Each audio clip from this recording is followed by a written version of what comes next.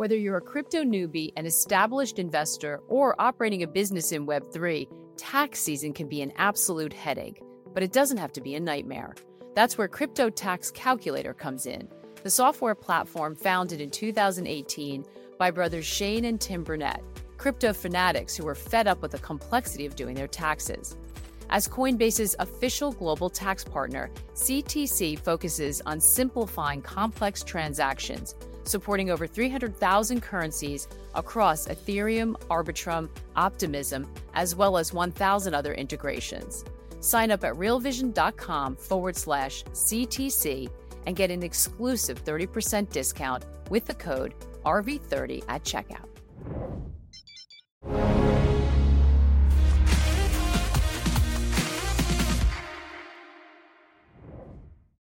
Is the U.S. economy half full or half empty? Hi, everyone. Welcome to the Real Vision Daily Briefing. With me today is Michael Kao, CEO of Acanthos Capital Management, co-host of the podcast Chaos Theory. Hey, Michael, how are you? Hey, great to be back. It's great to have you back. Also goes on Twitter. Many of you know him as Urban Cowboy, which is one of the best handles ever. I love it every time I see it. We haven't talked in a while, so just bring me up to date. What's top of mind for you? What are you focused on these days?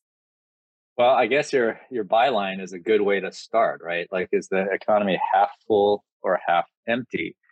And let me just say that I think it depends on who you ask, and that goes to the heart of some of the thoughts that have been percolating with me, which is I've been saying for a while that we have this vodka Red Bull economy, right?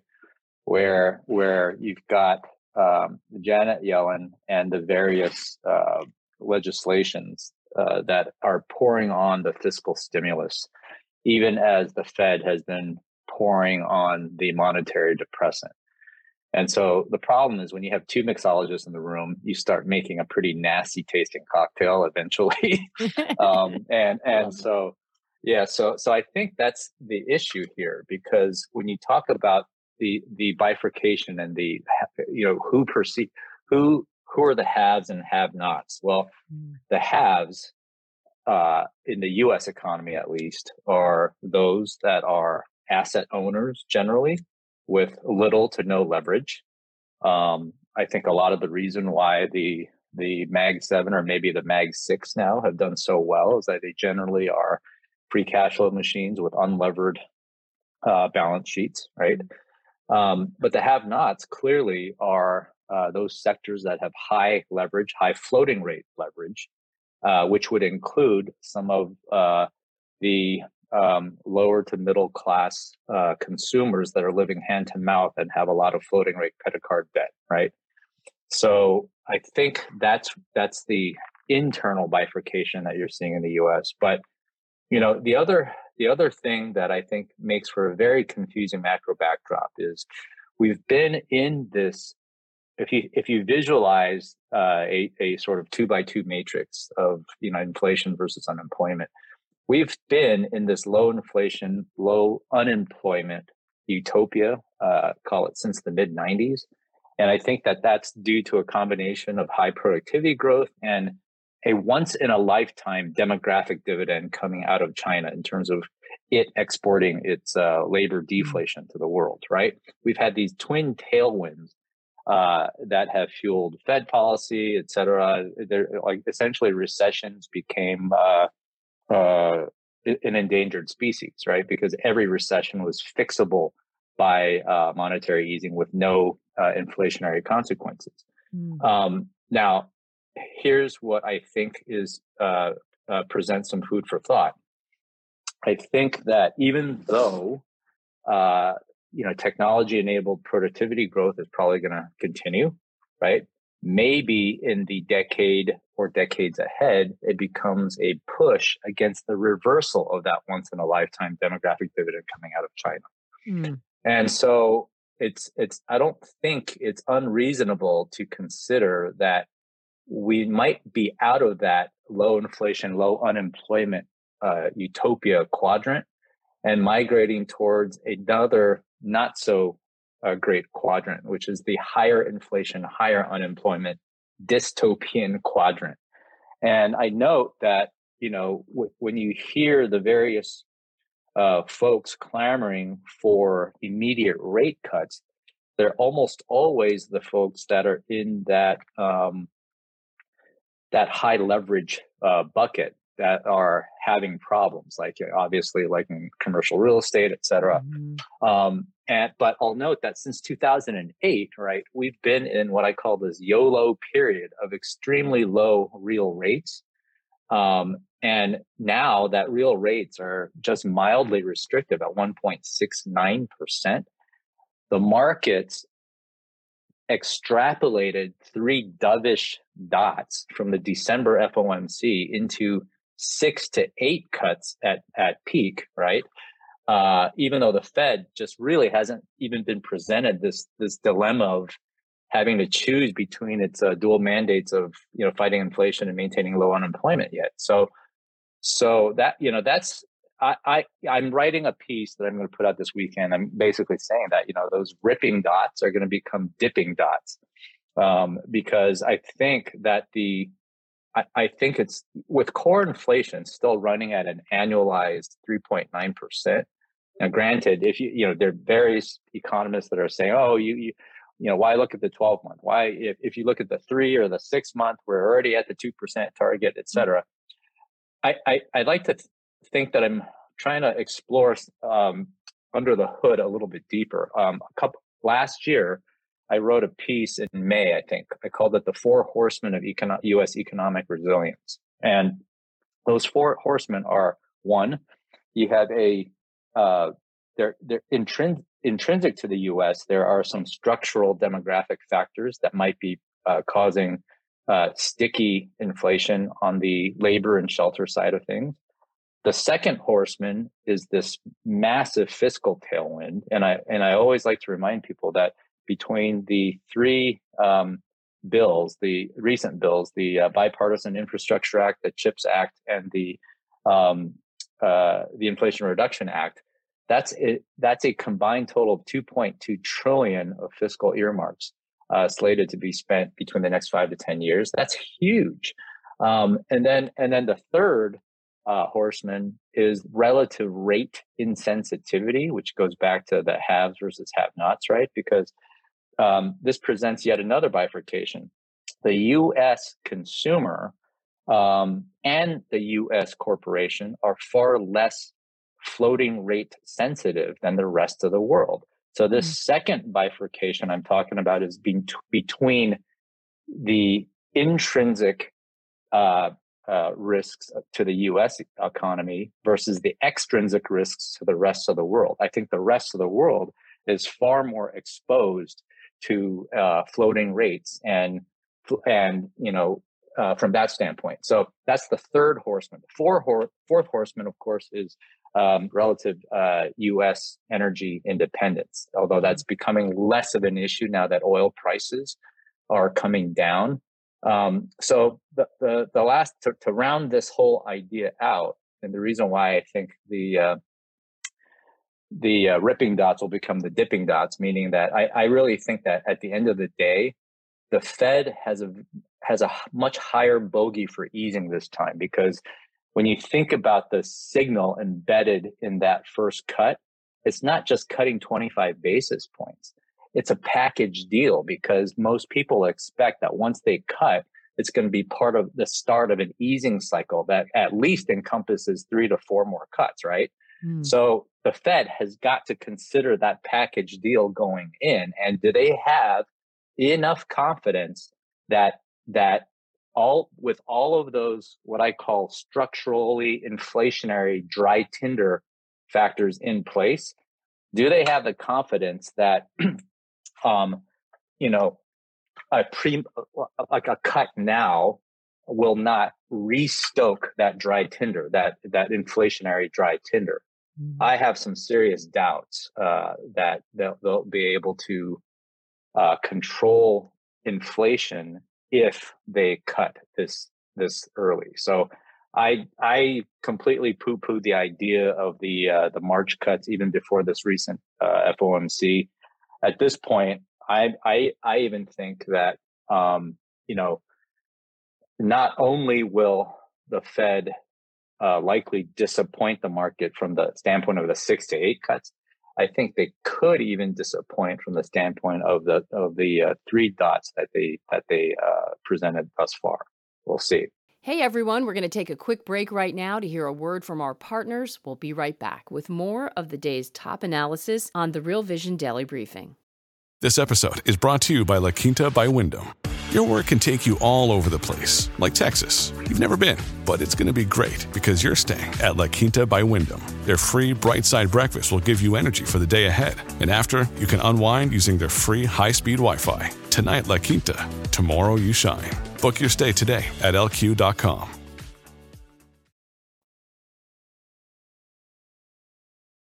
So I just want to say that is such a great, I mean, Ralph just in the chat just dropped, his core argument is cogent, concise, and believable. And I think that's right. And I would just add that a lot of times when you talk to people in the inflation camp, there's something that doesn't stick together. There's this like 1970s spiking energy situation that just seems like, it's easy to take the other side of that and just say, well, the demographics aren't there and retrace it back. What you just walked us through, Michael, I think was a much more nuanced, interesting explanation of why we might be in a different regime. And you brought up some points that we haven't heard a lot before. We haven't heard them put together before. So thank you for that. That was amazing. And I think everyone agrees that's listening. It just gives us a lot to talk about. The first thing I want to ask you is, do you think we might be in a situation where we get no rate cuts this year? Is that possible based on what you're seeing in the economy? I do think that's a possibility. I think there's at least a 10% probability of something like that happening because, and that's totally out of consensus, right? Even, totally. I mean, because when you consider what the Fed is saying, they're all saying that, there's almost unanimity in the idea that they're going to start the easing cycle this year. But, I have yet to, with all of those 4 horsemen factors aside, we have yet to even talk about 2 key things that I've been thinking about, which are one. Okay, so when you go back to my dry tinder sort of mental model, right? All these structural factors that might be in place that could get reignited.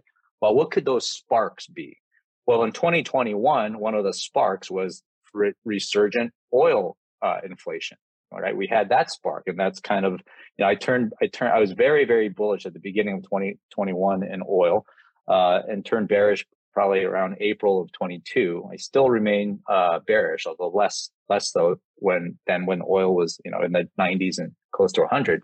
But other sparks remain, right? What about the spiking freight rates right now? Which, yes, that's an extrinsic geopolitical shock, but that's a real shock. What about, and this is something that no FOMC meeting has yet talked about, which is shocking to me. What about all of those strikes that have led to all of these much higher wages that have been locked into like many, many sectors of the economy? It wasn't just Hollywood. It was basically, in the healthcare space and the airlines, in the autos. So there are all these factors that make me wonder, okay, especially when you consider the bogey of, remember I said it's a package deal. It's not just cutting 25 basis points. The signal quality of cutting that's means very that interesting. And that is they're really about true. to embark on a cycle, right? Yeah. So are they gonna do they have the confidence that they're not going to restoke that dry tinder by ushering in this new regime that the market's going? I mean, look, when you go back to just the December rhetorical pivot alone, you think about the power of the signaling and just a mere introduction of 3 dovish dots, what that did to the market. It created one of the largest easings of financial conditions ever. Yeah, right? They just flew right from the mention of it to factoring in 6. So I think you're absolutely right. And the Fed certainly must have guessed that it would be something like that. But now they know for sure that if they go for that first rate cut, And that at a time when there's already 6 priced in. So, it's very hard to see how they're going to be as measured and cautious as the Fed keeps imploring everyone to be.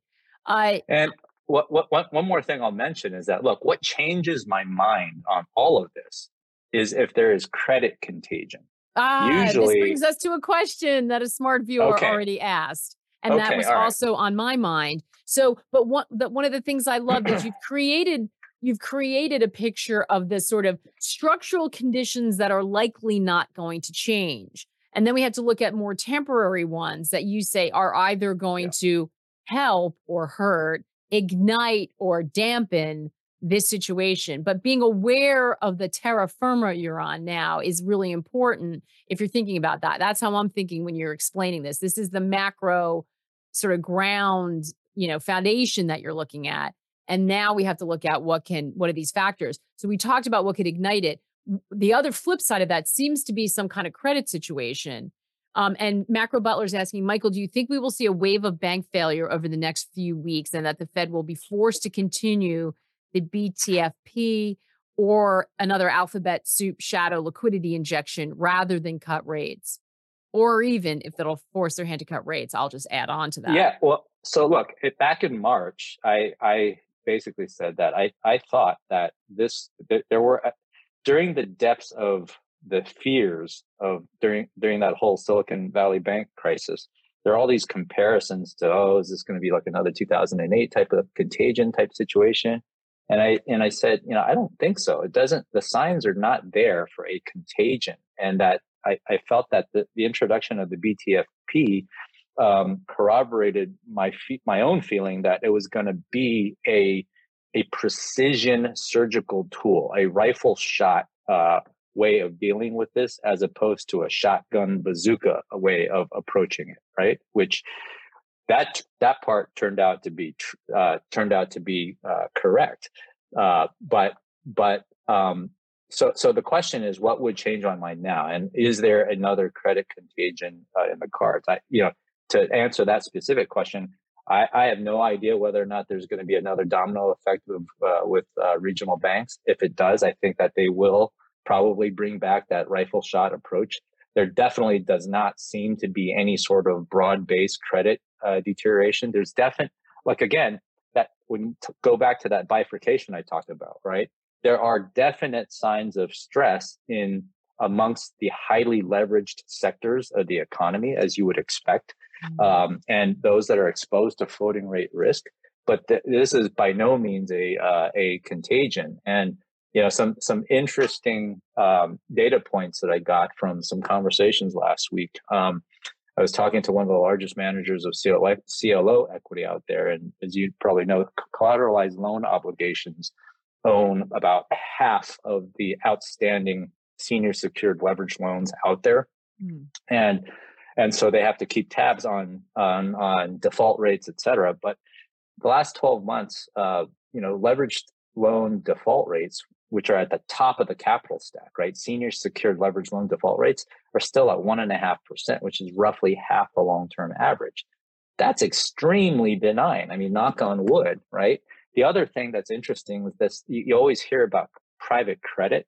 Private credit is now I was shocked to hear this, but it's now a $1.6 trillion market with only about 1 trillion deployed.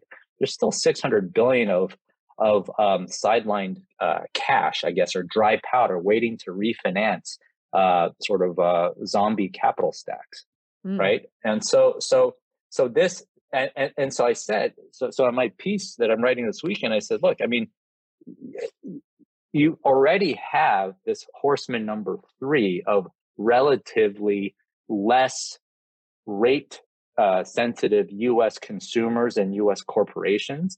But when you add on top of that horseman number 2, which is that fiscal tailwind that's lifting kind of almost all ships, and this situation where in the credit markets we've got this huge amount of private credit waiting in the wings to refinance even poorly positioned capital structures, I don't see, at least right now, I don't see any of the conditions for a broad-based credit contagion. And so So I don't see the Fed necessarily jumping up and down to want to start an aggressive easing cycle. Yeah. And I think the other thing to consider is that what would happen to their credibility if they did cut and therefore signaled the beginning of an easing cycle, only to see core inflation reignite, and then 3 or 6 months down the line having to hike again. We're going to take another quick break to hear a word from our partners. We'll be right back with more of the day's top analysis on the Real Vision Daily Briefing. When you need mealtime inspiration, it's worth shopping Kroger, where you'll find over 30,000 mouth-watering choices that excite your inner foodie. And no matter what tasty choice you make, you'll enjoy our everyday low prices, plus extra ways to save, like digital coupons worth over $600 each week. You can also save up to $1 off per gallon at the pump with fuel points. More savings and more inspiring flavors make shopping Kroger worth it every time. Kroger, fresh for everyone. Fuel restrictions apply. Well, he said a million times they don't want. He's not the Arthur Burns, right? He's invoked that, and to go from a lot of soft data, and all of a sudden we had this streak, end of last week, beginning of this week, of what looks to be strong data. Now you can argue some of it may be lagging, but I mean that's enough to probably put the fear in them that's the worst case scenario. So that would presumably have reinforced that instinct to be very cautious when they go, which they've all been sent out to tell the markets in the last 4 or 5 days. I mean, they've all been singing off the same song sheet. So I think this presents an interesting that other bifurcation I talked about. The first bifurcation I talked about was between the haves and have-nots intrinsic to the U.S. economy, right? But the bigger bifurcation is the bifurcation between intrinsic risks and extrinsic risks. And so basically, where my head is at is that because of relative U.S. economic resilience due to all these aforementioned factors, it makes intrinsic risks like big domestic credit blow up less likely, but it increases the chances of an accident in some other part of the world by virtue of our favorite thing, the U.S. dollar wrecking ball. Because if the Fed really is forced by the data to stay high for longer, I think that every central bank around the world so far, they talk a tough game, but it's getting to the point where the economic divergences are large enough that they need to figure out whether or not they can really afford to follow the Fed, or do they need to capitulate before the Fed. And my thesis for a while now is that there is a potentially stage 2 to this U.S. dollar wrecking ball. The first stage we saw was in 2022, right, when the Fed embarked on this aggressive hiking cycle and essentially out-hawked the rest of the world, right, sooner and higher than the rest of the world. But stage 2 potentially of the dollar wrecking ball comes from the rest of the world out-dubbing the Fed because they have no choice. So there was a chart today that I retweeted. I thought that was pretty interesting. I mean, if you just look at the relative rates of GDP growth among the G7 nations, I mean, when you look at it, just no other major geography comes close. And then what's really stark is you see that Germany, it looks like they're already in recession. Yeah. And Germany is the largest economy of the EU, right? So I think Michael, the chances for an extrinsic problem are greater than an intrinsic problem. Right, but how quickly does that external situation become a problem for the U.S. and the Fed? We know what we saw during the Great Financial Crisis. Sort of it emanated here, but it went everywhere. Counterparty risk, credit liquidity started to shut down because everybody's exposed to everybody. Doug asking, what about a collapse in the shadow banking market? Would the Fed be forced to move with a non-bank crisis? I mean, it's not just U.S. banks that are too big to fail. There is an interconnectedness to the global financial market. You can argue that, China's problems can be contained, but, you see a big player. We saw that in long-term capital management, right? There are instances where there's enough counterparty risk And everyone knows now what happens. We've got that ghost of the great financial crisis. Do you worry that the Fed will be forced to take measures because of something externally happening? Well, I guess that's the unknown, I see here. This is where it's very important to pay attention to geopolitics too, because I think that there's a reason why we have swap lines to all of our, allies and friendly countries, and there's a reason why we don't have swap lines to the PBOC, right? Our greatest geopolitical rival. So, while some people are somewhat surprised that China's economy falling apart haven't really had real repercussions yet to the U.S. But I would argue that, the U.S. economy is far. We're not big net exporters, first of all. So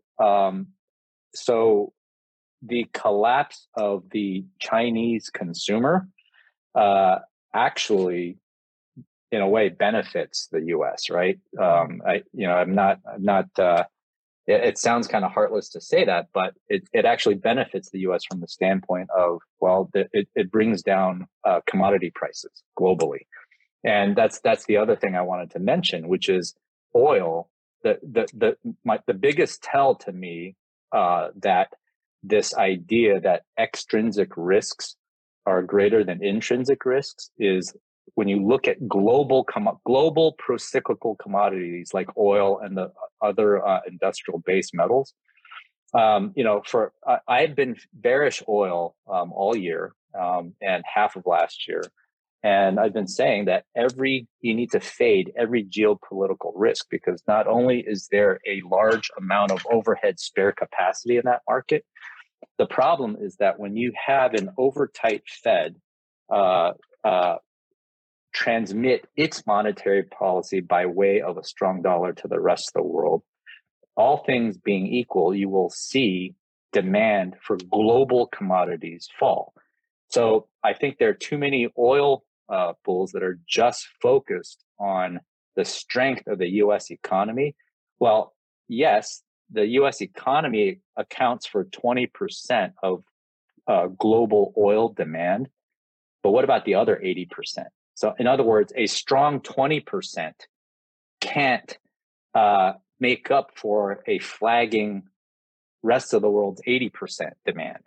You see, so you have to pay attention to the globally pro-cyclical commodities, because they are a tell on how the rest of the world's doing with respect to our exporting of tight monetary conditions by way of a stronger dollar. Yeah.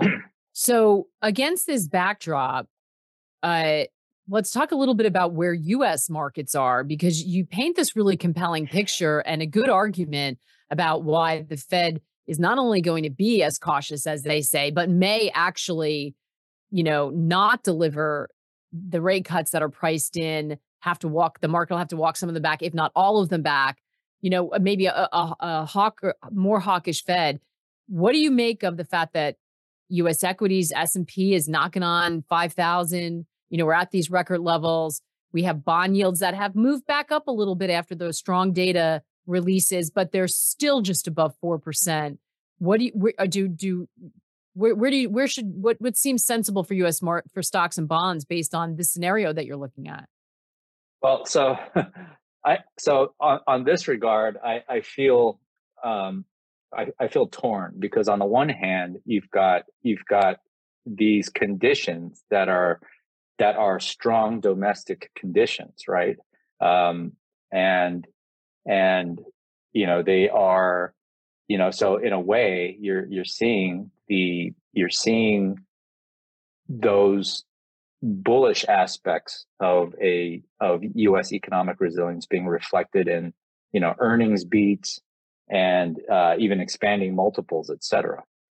The question, though, I wonder about is, again, you go back to this vodka Red Bull thesis. If it then manifests in a Fed that is forced to stay higher or high for longer, there necessarily has to be a growth slowdown at some point.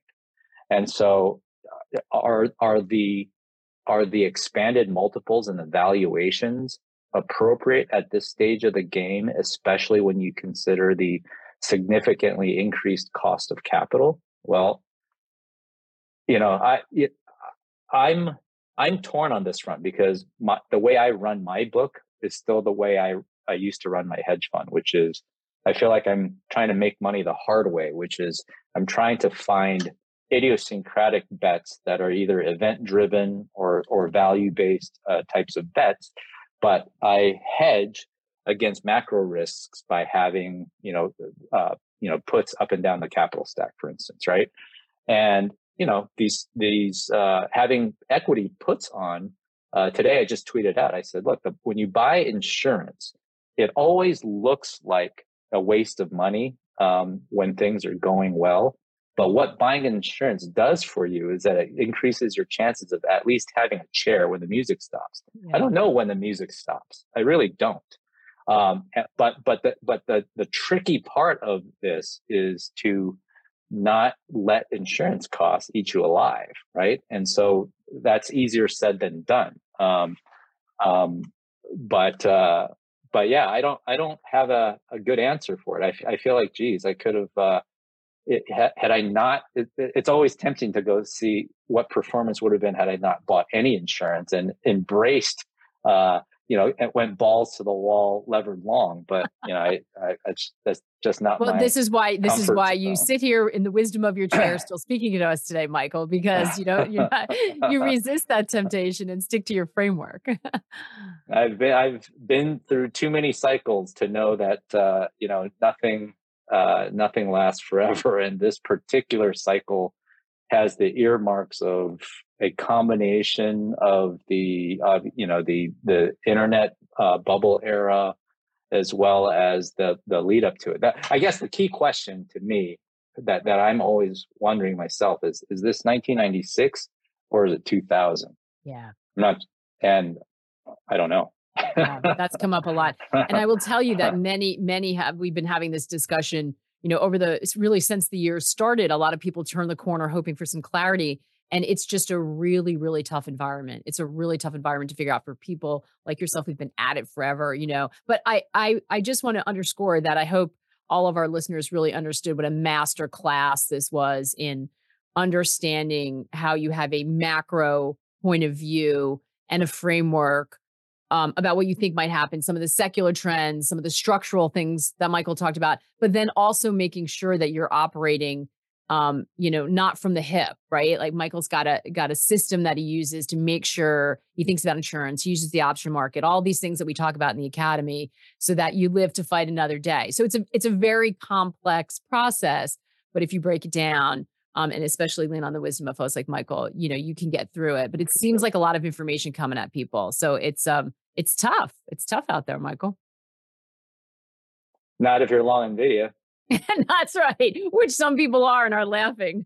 But you want to keep those. You want to keep those profits. We haven't even touched on tech in the Mag 7. We're going to have to leave that for another time because believe it or not, we're out of time already. But that was just fantastic. It was so fun to have you on the Daily Briefing. I know you're on other parts of Real Vision with us and are going to be again in the near future. But it was really great to be able to share your views with this broader audience. We appreciate it. Always a pleasure. Great to catch up with you, Michael. Thank you so much. And thanks for the smart questions. Feel free to post in the comments. We look at them. We'll get them to Michael. We'll get the feedback and we'll keep the conversation going because he brought up so many points that we're going to have to touch on. And we're also going to be talking about why research like the kind Michael does is so important. We're going to do something special on that in the coming weeks. So keep your eyes out for that. Thanks, everybody. It's been a really interesting week. We've had some fun shaking it up on the Daily Briefing. Hope you're enjoying it. We will be back same time tomorrow. So take care and good luck out there. Whether you're a crypto newbie, an established investor, or operating a business in Web3, tax season can be an absolute headache, but it doesn't have to be a nightmare.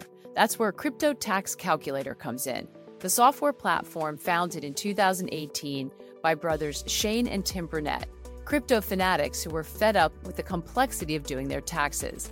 As Coinbase's official global tax partner, Crypto Tax Calculator focuses on simplifying complex transactions, supporting over 300,000 currencies across Ethereum, Arbitrum, Optimism, as well as 1,000 other integrations.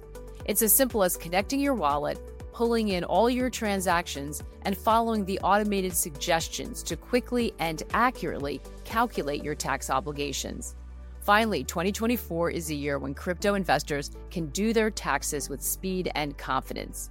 Make taxes this year easy and affordable with Crypto Tax Calculator. Sign up at realvision.com/CTC and get a 30% discount with the code RV30 at checkout.